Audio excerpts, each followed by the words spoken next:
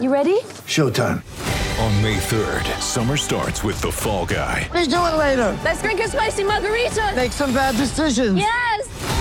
Audiences are falling in love with the most entertaining film of the year. Fall Guy. Fall Guy? Fall Guy. That's what the poster said. See Ryan Gosling and Emily Blunt in the movie critics say exists to make you happy. Trying to make it out? Nope. Because I don't either. It's not what I'm into right now. What are you into? Talking. Yeah. The Fall Guy. Only in theaters May 3rd. Rated PG-13. Get ready for the greatest roast of all time. The Roast of Tom Brady. A Netflix live event happening May 5th.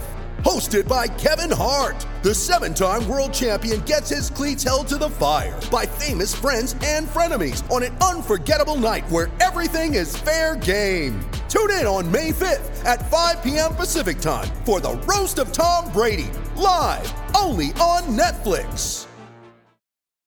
When you need mealtime inspiration, it's worth shopping Kroger, where you'll find over 30,000 mouth-watering choices that excite your inner foodie. And no matter what tasty choice you make, you'll enjoy our everyday low prices, plus extra ways to save, like digital coupons worth over $600 each week. You can also save up to $1 off per gallon at the pump with fuel points. More savings and more inspiring flavors make shopping Kroger worth it every time. Kroger, fresh for everyone. Fuel restrictions apply. To be or not to be, that is the question. Will we survive in the Premier League this season? Whether it's nobler in the mind to suffer the slings and arrows of outrageous fortune. Yes, I'm talking to you, Chris Kavanagh, with your decisions from the game against Manchester United earlier in the season. And indeed, the luck we've had. Well, someone who's at the centre of the stage this evening is our special guest, joining us for the second time. And apologies for that intro, Johnny. It's Johnny Cantor. Welcome to the show. How are you, sir? I'm very well. I don't think I'll be able to do any Shakespearean English, but hopefully I can provide some kind of insight anyway. That's all right. I think I've exhausted mine already. We've got also another player on this stage is Andy Bravery, who's joining us as quite often he does. Hello to you, Andy. Hi there. Evening. Excellent. And the general thrust of this episode is it's the half-term report. We've reached 19 games in the season in the league.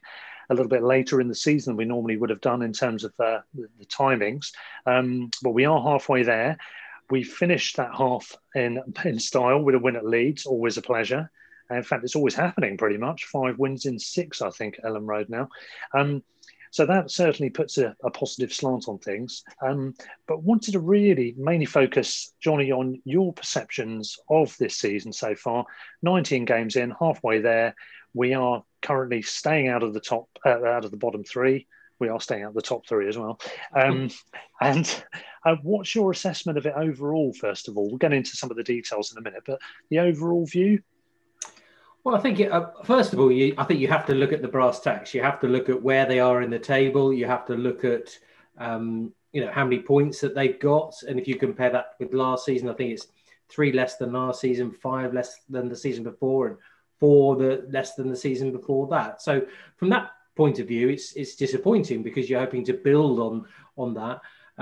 Obviously, there's still half the season to go. So I think it's also, you look at the different makeup of the teams within the Premier League, and you look at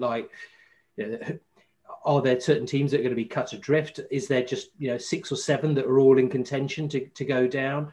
And that is a factor as well. But I think there's a lot to be positive about, but I think there's also some sort of trends that maybe are slightly concerning as well. Because if you had to give a mark, I don't know, would it be a B? Something like that maybe. I mean, it's difficult to see more because you get a lot of pleasure from watching it, but at the same time, it's about results as well. So you might say that if we're keeping the Shakespearean theme, it might be that your essay on William Shakespeare is the style is very, very good, but there's a few grammatical errors in there as well.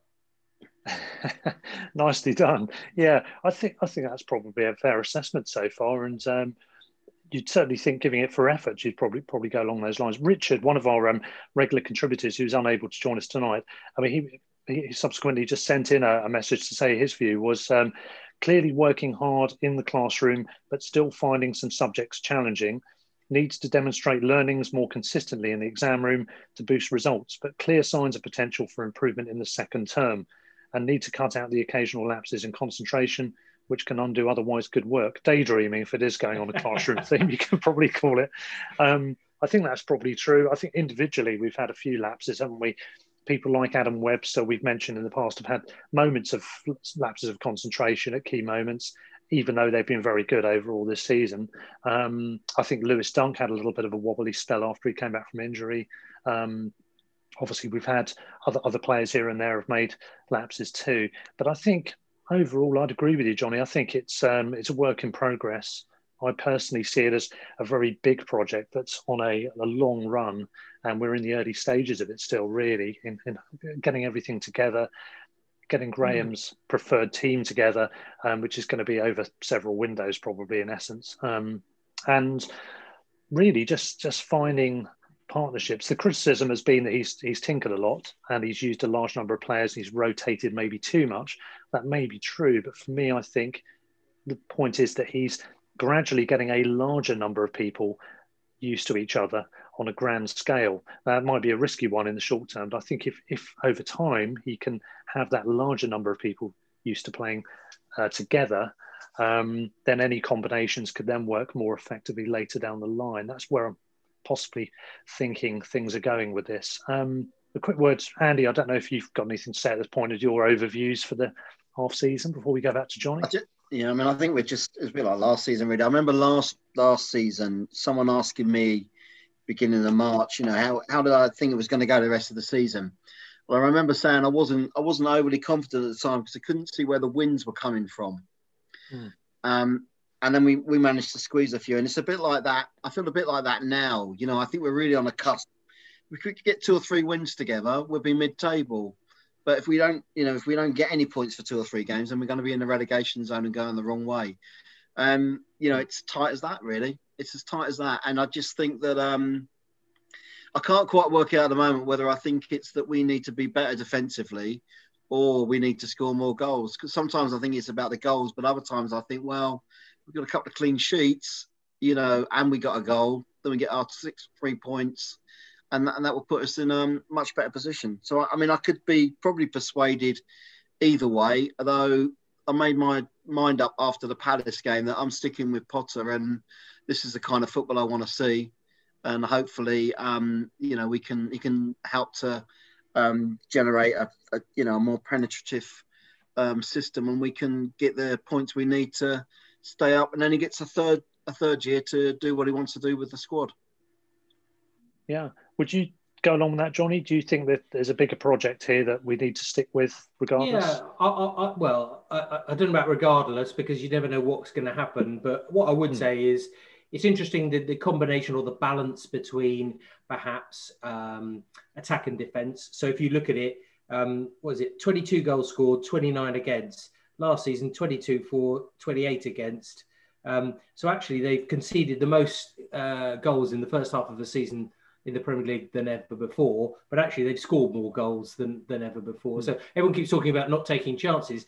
For me, the chances, because it's about both boxes often. I know the middle bit of the pitch is important as well, but if people talk about not taking chances, they're not taking the chances that they create. That's the issue, and they're creating more chances. I think there's a few things here. You talk about preferred team for Graham Potter. I'm not sure that really exists, because he is one of these people that is happy to rotate, because if he gives opportunities, because he wants to keep everybody happy. And I think it's an interesting dynamic, actually, because it is important, because if you get injuries like there are at the moment, you want to bring the best out of those people, don't you? And allow them to just very seamlessly move into the starting 11. And he does that very successfully, I think, because I think a lot of people were quite fearful of what was going to happen this week. And actually, it turned out to be not a bad week. 1-0 defeat against Man City and a good win against Leeds. So I think that rotation is the flexibility that he wants, but he's still getting the churn of players is still happening. When we see Bernardo go, we're seeing Karpovnik come in. These are the younger players that he can help develop. And that's where the club is going in terms of recruitment. And I think that's a really important thing, because you talk about the longer term project. He is right at the front, sort of the coalface of it.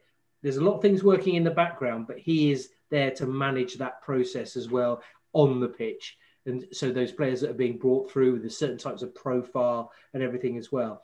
And we are seeing a change in recruitment. There's no two ways about it. The different types of players that are coming in, that will continue to change. They'll continue to develop younger players internally and externally as well. I think the only thing for me is about expectation. I know a lot of the fans had a bit of a wobble with Graham Potter when he said about what do Albion fans expect. And I think that is the issue. It's really what expectation, because people saw this wonderful football and it was a great end to the season last season. People's expectations are probably a little bit higher than they probably would have been normally. So actually where they are is probably about where they are, really. Everyone would be hoping for mid-table. Everyone would be fearful of being in the bottom three. But in terms of, there or thereabouts is probably where people would be expecting them to be, particularly outside the football club. Yeah. Andy?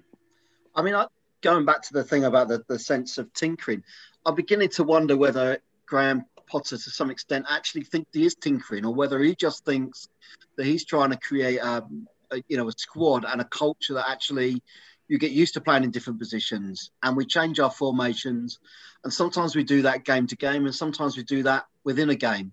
I guess the only thing for in amongst all that at the moment is when you've got someone young, relatively young, like like Ben White in there, I would like to see him given an opportunity in his first season in the Premiership to play one position for a significant number of games. Not that he can't do those other positions, but that poor boy's been all over the place, and I just think he needs a run of 10, 15 games, whether that be centre midfield or one of the three centre backs.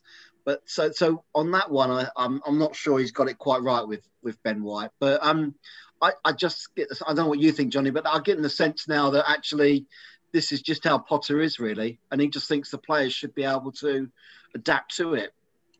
Yeah, I think that's true. I think a lot of people were surprised with Steven Alzate starting at right back at times. You're sort of thinking, hang on, he looks a great midfielder. Why would you change that? For somebody who I've been talking about, I'm not just saying because he's had 2 games, but Alexis McAllister needs to be played as a number 10. Now, the way that he was setting up the team, there wasn't any real room for him, and he can't play off the left, or he can, but he's not as effective. So, but I truly believe he won't be sticking McAllister at number 10 for every single game. It's just not what he's about. He will adapt. He'll look at the team. A lot of people thought that Bissouma would come straight back in, didn't they? But, he had a particular attack. And you've got to say, he got his tactics right this week, didn't he, in terms of the Leeds game, and probably Manchester City as well. So I think you're right. I think that isn't going to happen. I think you're right. He himself has said Ben White is a defender. That's his best position. But he actually can do a job for them. Is that because there's, a lack of, because Proper's coming back from injury? Does he not necessarily trust certain players in centre of midfield, whereas he does trust Ben White? It's like a little jigsaw constantly, isn't it? He's just like a little puzzle that he keeps moving around. But I don't know. I think he is somebody who, if you look at someone like a Sean Dyche, if they're doing all right, he'll play the same team week in, week out. Bang, bang, bang, bang, bang. I don't think that'll ever happen. Even if they get 3 wins on the trot, I still don't think that Graham Potter would do that personally. And that I think that can be quite frustrating for fans, because you must sit there and think, well, hang on, we've done really, really well. Is it going to be the same team against Fulham? Probably not. I know we got Blackpool before that. So I can see why some people scratch their heads. It's quite annoying as a commentator, because I can't plan for who's going to be in the starting 11, that's for sure. And even when I do see the starting 11, I sometimes don't even know who's playing in what position as well. But what it does is, he does have flexibility. And I think flexibility is good, because you don't know who's going to get injured. To think, well, maybe we probably knew that maybe Lallana and Welbeck would have a period out. But to lose Lamptey as well, probably the best player of the first 10 games, you've got to adapt, haven't you? So suddenly he's thinking, right, how do I adapt the whole team to be better? Not just who am I going to replace Lamptey with? Because you can't replace Tariq Lamptey. So you have to change the whole format of the team depending on the opponent as well. And I think that's what Graham Potter's all about. Yeah, I absolutely agree. And you sort of alluded to it a little bit with something you said earlier. The Albion do tend under Potter to use youth quite a bit. I mean, broadly speaking, we've got virtually half the team has come through the youth ranks in one degree or other. In most starting lineups, particularly we look at Solly now, obviously Sanchez in goal, Dunk, of course, who's a longer term addition to the first team. And then there's usually a couple of others, Ben White, of course, being one of the other ones. So there is that. Graham is very much about bringing youth in and giving them a chance. We even saw, is it Kedra, I think, the guy, or Kadra, who's really highly rated by the club. Yeah, I'm really looking forward to seeing how it pans out for him. He only had a brief cameo as a sub to make his debut against, I think it was against City, wasn't it?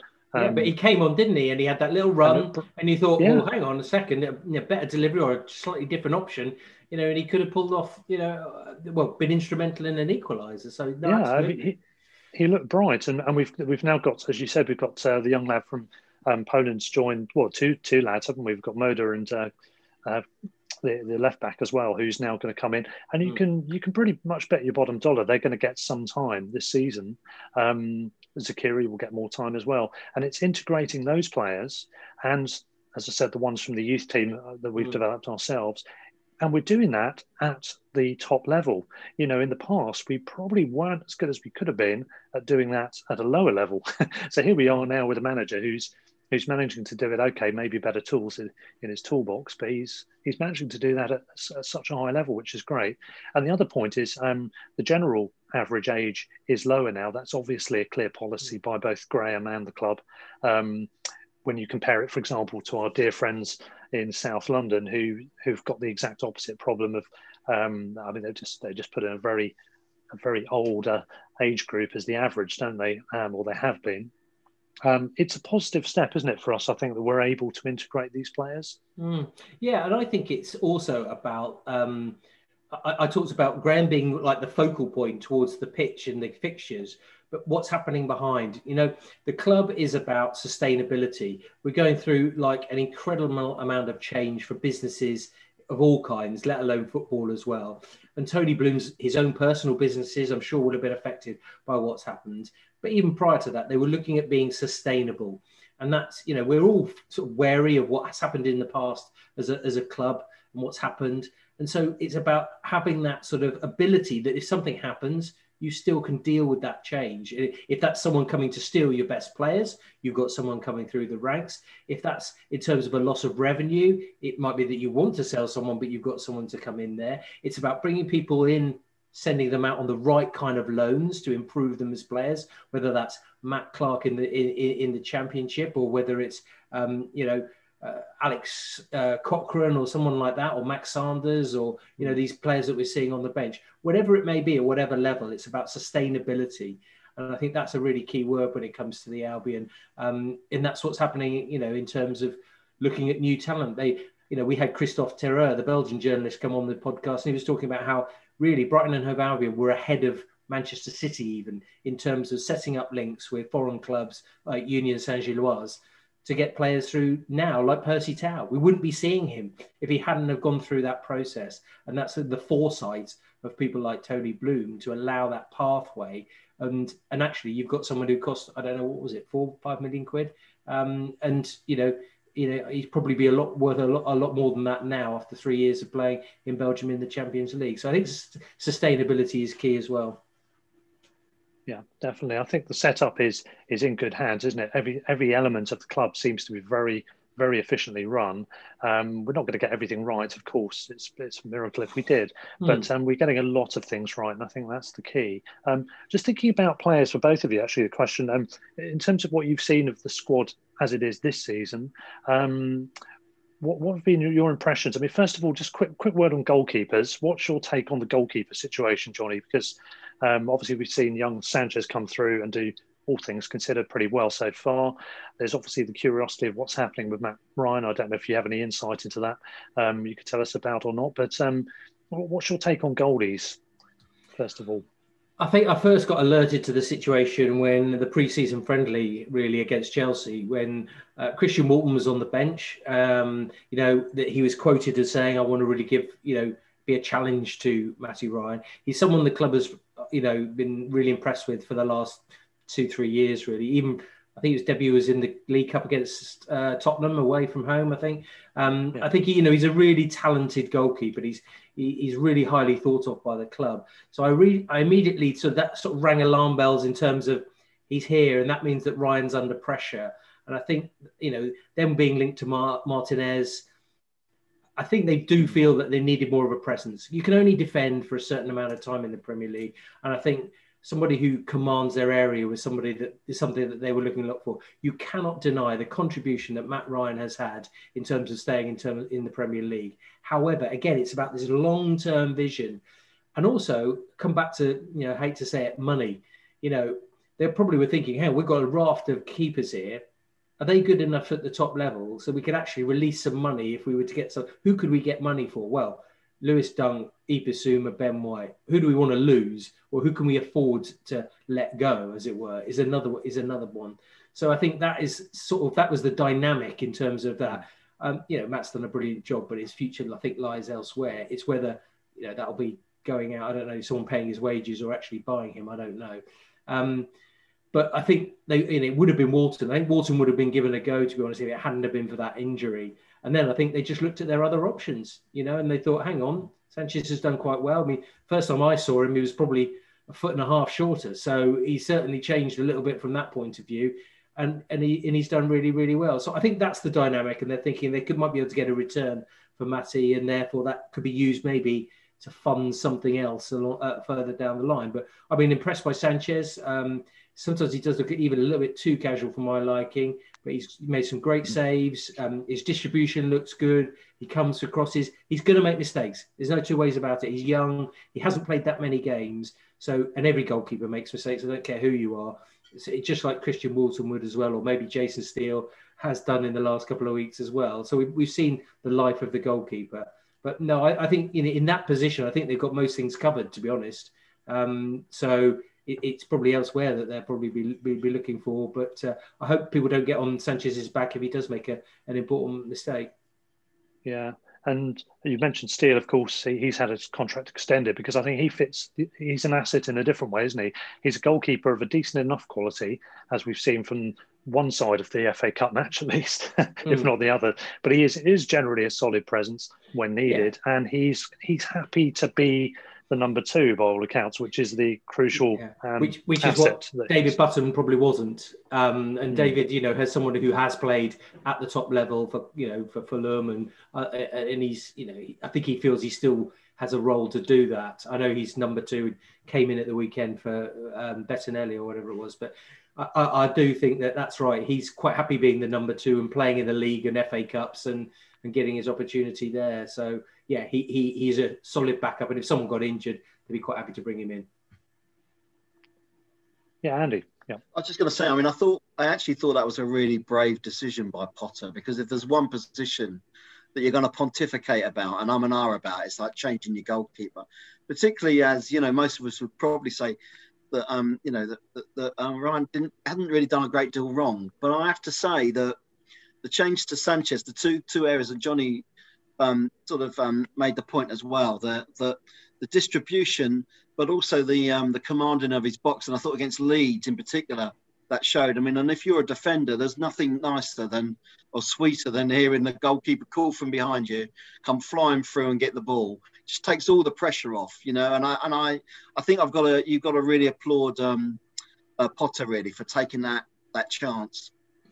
Yeah, I think you're absolutely right. It takes pressure off the defenders. And I say, it's all about concentration with defenders, isn't it? You've got to concentrate all the time. And there's 2 things that help you. A goalkeeper behind you that is organised, communicates and commands their area.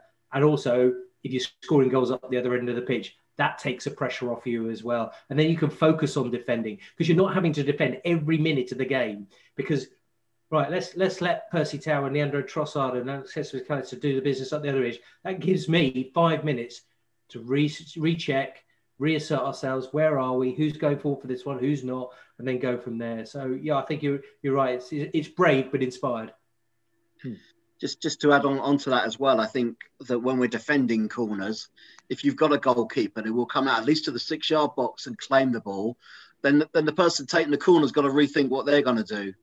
And, that can help you actually try and erode some of that defensive, some of those defensive errors and some of that fragility that we've experienced from corners. And as you say, those set pieces that have been a concern, haven't they? And it'd be quite interesting, wouldn't it, to look at the goals conceded from set pieces before and after Sanchez took over, actually. I mean, I know it's also down to this sort of mixture of man marking and zonal marking, which some people, a bit confusing to some of us. But maybe there is a sort of change in that now, with Sanchez coming for more balls into the box from free kicks and corners, and therefore that mix of zonal and man marking might work a little bit better in the second half of the season. Yeah, we do seem to have improved to some degree the defensive side, and in the other box, I think we look more of a threat from set pieces. And I do think the former of those two is partly due to Sanchez. I think he's been a good addition, and as you said, he'll make mistakes along the way, but he's looking a good addition. Just a quick word briefly on the other areas of the pitch with you, Johnny, before you have to go. Defensively, in general, apart from what you've just said, any other observations of us as a team, or in regard to individuals? I think the renaissance or the reinvention of Solly March has been probably one of the most outstanding turnarounds that I've seen in recent years. I really like the guy. I really like him as a footballer. I really like him as a person. But also he seems to have found a manager who's just perfect for him, because I think Graham Potter is, he's a very intelligent man, but I think also he knows how to deal with certain types of players. And I think he knows how to deal with Solly. And I think he's really given him the confidence to play that wing back role. And we know he's got the energy to get up and down, in the past. And even now, sometimes he doesn't whip crosses in because they don't have height or they don't have anyone in the box, which isn't necessarily his fault. And he's learning that defensive role. And again, he might make mistakes as well. One thing defensively I would say as well is the loss of Tariq Lamptey, because again, you talk about going forward, again, it eases the pressure, because they can, if he goes up on the right, they can all just shift across, because Ben White can just slot in slightly, virtually going to a back four during a move. That's what they can do, because if he's got that out, and of course now not having that at the moment, that has been, I think, a bit of a blow for them defensively, as well as obviously being the attacking threat that he is as well. But no, I think they've got some great players in there. They've got other players that could slot in there. I think Dan Burn, a few people got on his back, but I thought actually, I'm not sure I don't know a single defender who'd want to defend against Adama Traore, and he was given the job of doing it. The own goal was hardly his fault, to be honest. So actually, I think that's a bit harsh. And I thought he played really, really well. Actually, the back three played really well on Saturday. I don't think there's any overriding concerns, to be fair, defensively. Maybe not having that screen, that can be so effective. There was no Bissouma on Wednesday, was there? But his consistent performances have been a massive boost, haven't they? I mean, I think week in, week out, which is why everyone was surprised he didn't play on Wednesday. But, what do I know? I thought he would be straight back in there. But he obviously is really at the top of his game at the moment as well. So I think, midfield wise is actually central midfield is an area that I don't understand why Alzate's not playing. Maybe there's injury, illness, maybe just needs a bit of time, or maybe he's struggling a little bit with something. David Proper, obviously, I do like the way he links up play. It was interesting to see David Proper maybe playing a more advanced role in recent games since he's been come back. He's got into the box. He had a volley on target. He does that for his country. Maybe that's something that he's asking again, David Proper, to play a slightly different role. It's just that you've got to be flexible, because I may ask you to sit, I may ask you to go. But I would say maybe a central midfielder is an area that perhaps they might be looking to strengthen, perhaps. But Moda, obviously, Jakob Moda is another option, and maybe that's why. Yeah, he could be the man, and also Caicedo if we do get him later down the line as well, if the work permit happens. It feels like things are fitting into place now, doesn't it? Components are getting into the right position. And you mentioned McAllister, obviously he's getting a run of games now. He's settled in. It's looking like you can see the player that we, if we've seen him before, you know is a good player there. To come in. And I'll come to Andy in a second, but just quickly to say about in that regard, also maybe Percy Tau will be a guy who's also going to be a component part that fits in and allows us to improve the other area of the pitch up front, where Neil Maupay's perhaps struggled. Maybe he'll benefit, and others will benefit from having him in the setup somewhere as well. But I don't know, Andy, did you want to quickly say something there? I wanted to just ask Johnny a quick question. I'd like to get your views, Johnny, on Trossard, because he started the season really well, and I thought he was the one player we had who had the ability really to take, a game by the scruff of the neck and dictate things and create things. And I have to say, on most occasions have been quite disappointed, and I just kind of wonder what your thoughts are on him and the way he's been playing this season. Yeah, I don't want to sound too much like Graham Potter, to be honest, but he has had a few niggling injuries, which I don't think have helped him. Funnily enough, I chatted to him last week, for the tape and off the tape as well, and I think he hasn't quite fulfilled his potential. I think even when I spoke to Christophe Terreur, who's watched a lot of him for Belgium, he thought he'd make more of an impact, to be honest. And it's interesting. I talked about him changing his physique and building up his strength a little bit, because he felt quite lightweight when he first arrived. You could see he had skills and was talented technically, but I wasn't sure he was quite robust enough for the Premier League, and I think he's been working on that quite a lot. I just think he sort of fits in. He sort of fits in and out of games sometimes, because sometimes he looks like a world beater, but doesn't seem to be able to do it, consistently over a game, if that sounds right. I know you looked a bit disinterested at Newport County, but maybe we can forgive him that. I'm not sure anyone would be too interested in coming on in that position. But no, I think there's more to come. I think, again, I'm not quite sure what his best role is, actually. I mean, personally, I love the McAllister in a 10 and him as one of the two strikers, him attacking from the left, Tau from the right, maybe, or, that doesn't allow for Mopé, but, where does he fit in? You've got Connolly, who, obviously is another factor. Where does Welbeck play? I don't know. It's difficult, really. Again, I would say someone like Trossard, and this is quite interesting what you were saying about tinkering with the team. Some players really benefit from playing week in, week out. Some players, they can just actually come in and out, and it doesn't really affect their game at all. One person I just refer back to, Baram Kayal. I thought you had to give him 5 games before he got there. When he got there, he had to play every week because he was consistent, but he needed that. He wasn't one of those players that could sort of play one game and then dropped out, sit on the bench and then come back in. He just didn't quite get to the pace of it and everything. And I think there are certain players who are like that, whereas there may be some players who actually can be rotated. Somebody maybe like Danny Welbeck, who I think could probably play in one game, could actually sit on the bench for the next and then come back in because of his quality and experience. He'd probably be okay. I hope that makes sense. But I think maybe Trossard might be somebody who isn't necessarily benefiting from being in and out of the team. He might actually benefit from starting every game for 5 games, come off after 70, but you've done your bit every single week and that might help, perhaps. But I hope there's more to come.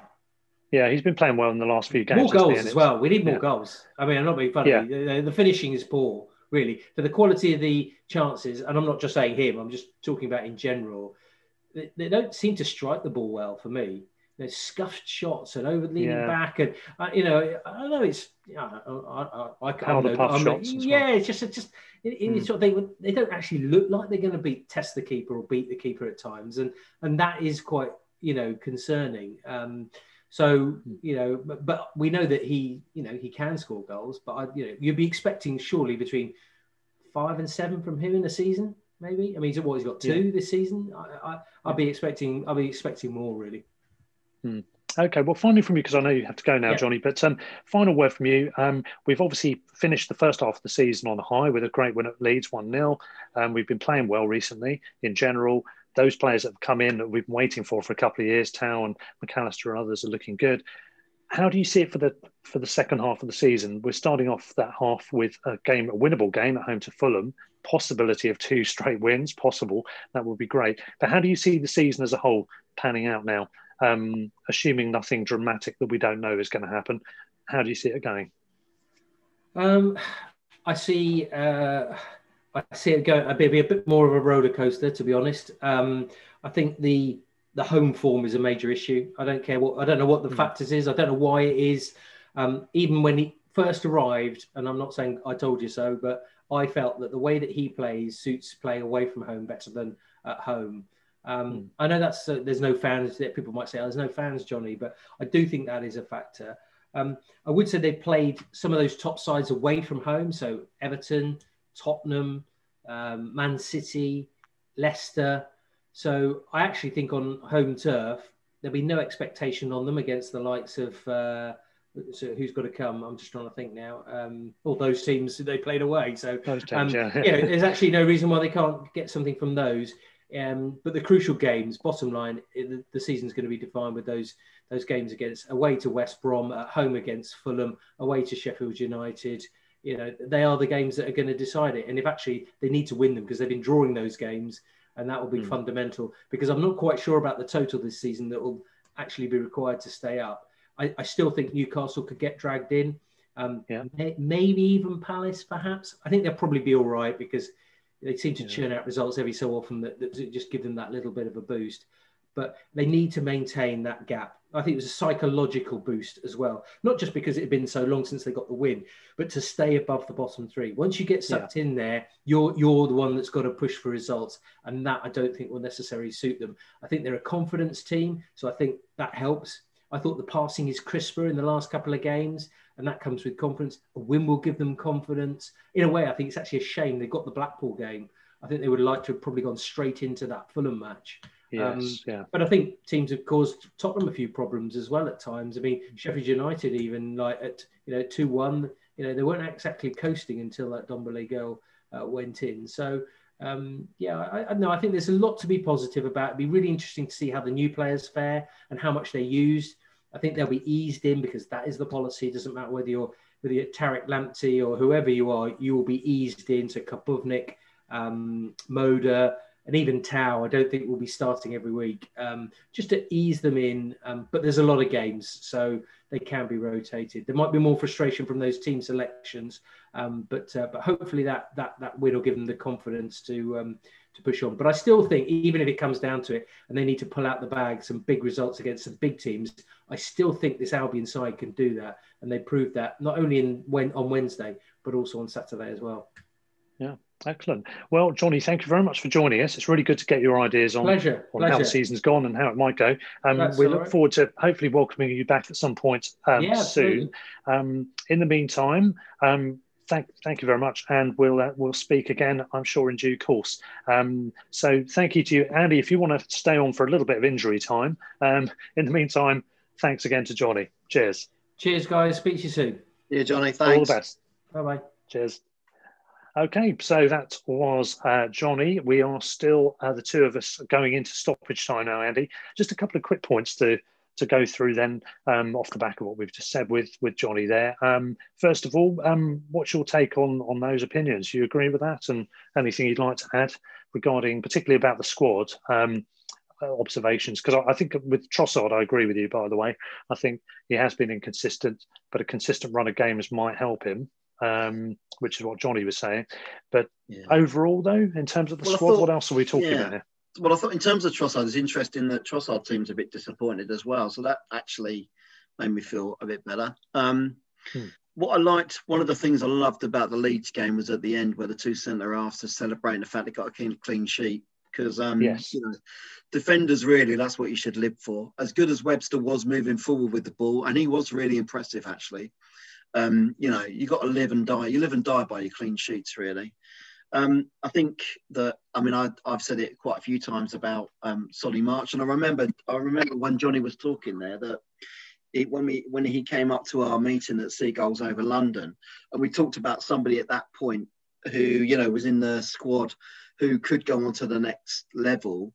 Solly March was the one that came out, and it was a big and ahhing. And like I said, I thought at the end of last season, or certainly come March time, that I thought his time in the Premiership might be up, and he might have to go. But Potter in that wing back position, I think has rescued his Premier League career, quite frankly, and he's looked as good as anybody over the season so far.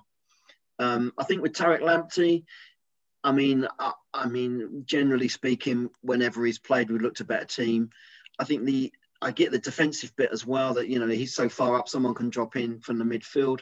But I think also often they've started putting two players on him. So it has nullified his potency going forward a little bit. But actually that means that they're actually spending time defending. Their forwards are defending against our defender, and that's quite a reversal, really, and it makes them think about how they're going to play against us.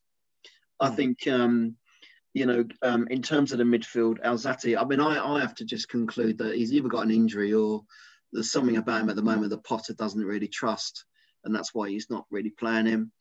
I think McAllister might be another one of those who actually needs to play a number of games in his preferred position. And then up front, it's interesting, really. You know, can he find a combination of those sort of, forwards and the more attacking, creative midfielders? Can he create a combination there that gives us more chances? Because there are certain games that we score a goal like we did on Saturday against Leeds that looks fantastic, beautiful on the eye, but then we have other games where we just seem to get it into the box and then we just seem to get crowded out, lose the ball, and it all breaks down, or we keep the ball by playing it back and going again. So, I'm kind of, I'd like to say I'm really optimistic, but I'd be lying because I think it could go either way. But I don't think it's too far away from us actually ending up mid-table and wondering what we were all worrying about at Christmas. It doesn't take much, but if that doesn't happen, then it could easily go the other way. And I think, when I was just having a look at the table again, and if you take Arsenal out of it in 11th, you've got to go up to 8th.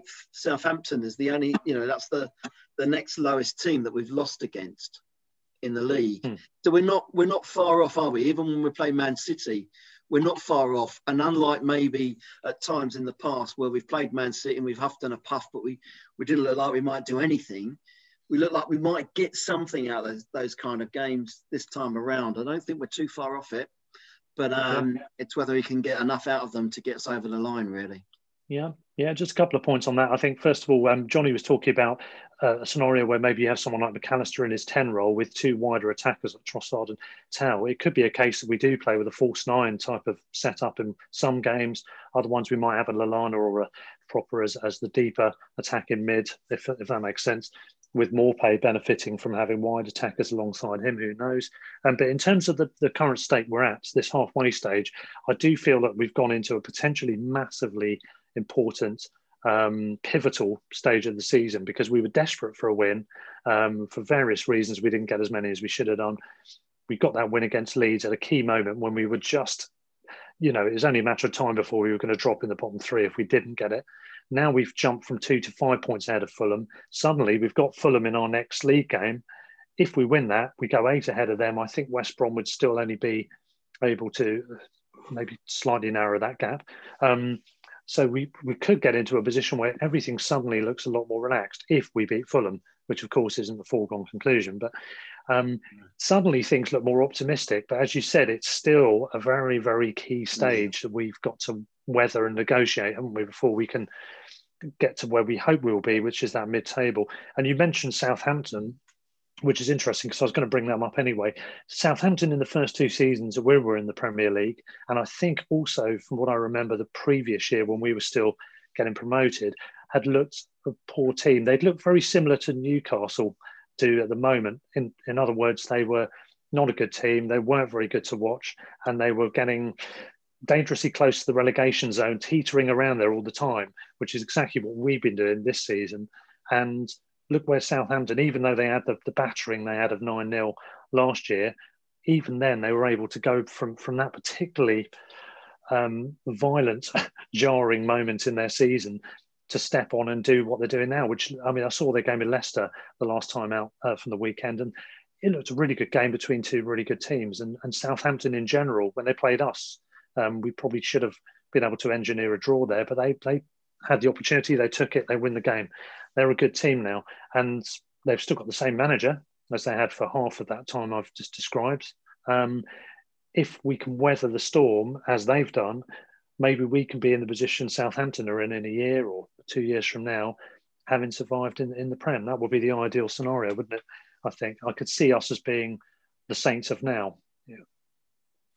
I think, for me, if we can develop a little bit more nous around game management, and if we could, in the next I don't know who we've got, but in the next 6 or 7 games, if we could get, say, 4 clean sheets in 7 games, I wouldn't be surprised if we did that. We'd win 3 of those, and we'd draw the other one, and all of a sudden that's 10 points. we're 27 points. We're kind of, we're on the way really. It doesn't take a lot. I mean, you look at Fulham. Fulham have put on some really good performances lately. Their fans, when we spoke to them, they were quite positive and full of hope, and the way they were playing. But the fact of the matter is that they've kind of drawn 5 or 6, or I think 5 out of 6, and they're still in there. And yet a couple of wins, 3 wins on the trot, and all of a sudden, for any of those teams down there, you're kind of like you're going to be out and in mid-table, and hopefully looking up and not back. I think it's as tight as that, and it's and I think really that the key might come from trying to get a couple of clean sheets, and hoping that we can at least get a goal up front. I just wish we were a team that could get that second goal. It might help my heart a little bit, Yeah, at least we didn't concede the lead this time once we got it. Well, exactly, yeah. But you couldn't sit there thinking, well, we're fine. We're not going to concede. It was always like, will we, won't we? Yeah, I was strangely. 2 things on the game from the Leeds match. We've already talked about it in the previous pod, but 2 things. One is I was strangely confident on match day. Somehow I had a hunch. I thought we were going to do all right here. I just felt the combination of, I don't know, it was hearing the news that we'd won 4 out of 5 games, which I didn't realise at Ellen Road. That, I don't know, it was having the Celeste music on at the beginning of the theme for Sky, Brighton Girl. I don't know, just it felt like all the stars were aligning, and I don't know, I felt strangely confident with the team that was going out. I felt that Phillips missing was going to be a key issue. We could get in behind them. We've got a bit of a hex on them, and I felt we could get the result. Having got that result, if we can beat Fulham, then that changes the balance again, because then we've got Spurs 31st of Jan at home. If we've won a home game and we've won 2 games in a row, then we go into a game against a Spurs side that's a little bit wobbly at the moment. And then we have a more confident Albion you feel can beat Spurs or get a result of some sort.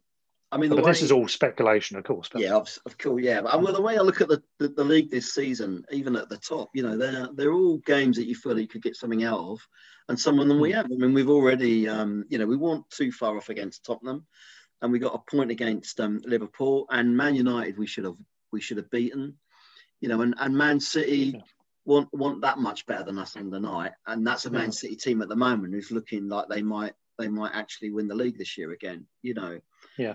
So I think, and Tottenham, why not really? If we go into it with confidence, and if we get an early goal and a bit of momentum, or if Kane and Son are having a slightly off day, I think you can score goals against them. I mean, they can score goals themselves clearly, but we can score goals against them, and I just think that it's just really whether we can get our noses in front and get a bit of confidence, and feel that we're going to score and we're going to keep a clean sheet, and then I think we'll be fine. But it's fragile because those things can flip the other way, as well, really. Yeah. It all started well, didn't it? Look at the first 3 results of the season. We had the 3-1 defeat home to Chelsea, which was deemed as unlucky by all of the media. We should have deserved a draw already from that one. We then had the handsome 4-0 win over our South Coast rivals Portsmouth in the League Cup, the 3-0 win at Newcastle, and of course then you think, okay, one good performance against Chelsea, disappointing result, one really good performance against Newcastle and a handsome away win, everything's hunky-dory. Then we beat Preston 2-0 away in the League Cup. And we were incredibly unlucky in that Man United game that I alluded to at the beginning of the pod. So, we'd started really well, albeit some of the results were already on that unlucky trajectory that we became all too familiar with as time went on. We then went into a bit of a mixed bag, didn't we? But if you look at the games coming up after Fulham and Spurs, you've got Liverpool away, who currently seem to be in a habit of dropping 2 points in every game at the moment, it feels like. Don't know if they'll carry that on into Feb. But Feb becomes a key month because we've got Burnley away, we've got Villa at home, we've got Palace at home, and then we've got West Brom away. So there are some winnable games in there as well if we come into them with confidence and a more relaxing position in the table to work from. But I mean, that could be quite a season-defining month, couldn't it, February, looking at those games? If you get your fair share of points against those 4 teams, then you're probably pretty much, safe. But if you don't, then you're going to be right in amongst it, and deservedly so, really. Yeah. So, we'll have to see. Yeah. So just a final word, halfway through the season, half-time report. Are we going to survive? And where are we going to finish? Yeah. That's a took a deep breath. I think we will survive. Yes, I think we will survive. And I think we will come around about 15th again. But I think we might end up with less than 41 points. Last year was 41, wasn't it? I think we'll end up with less points this season than last season, but I think that'll be enough to keep us up. Yeah. But get me on another day and I could tell you something completely different. Yeah, that's the way it goes, isn't it? Well, before we got the Fulham game, next up we've got Blackpool, so we'll see if we can progress in the cup first of all. Andy, thank you very much for joining me. We'll round off the episode there. So until next time, guys, it's stand or fall up the Albion. Sports Social Podcast Network. With the Lucky Land Slots, you can get lucky just about anywhere.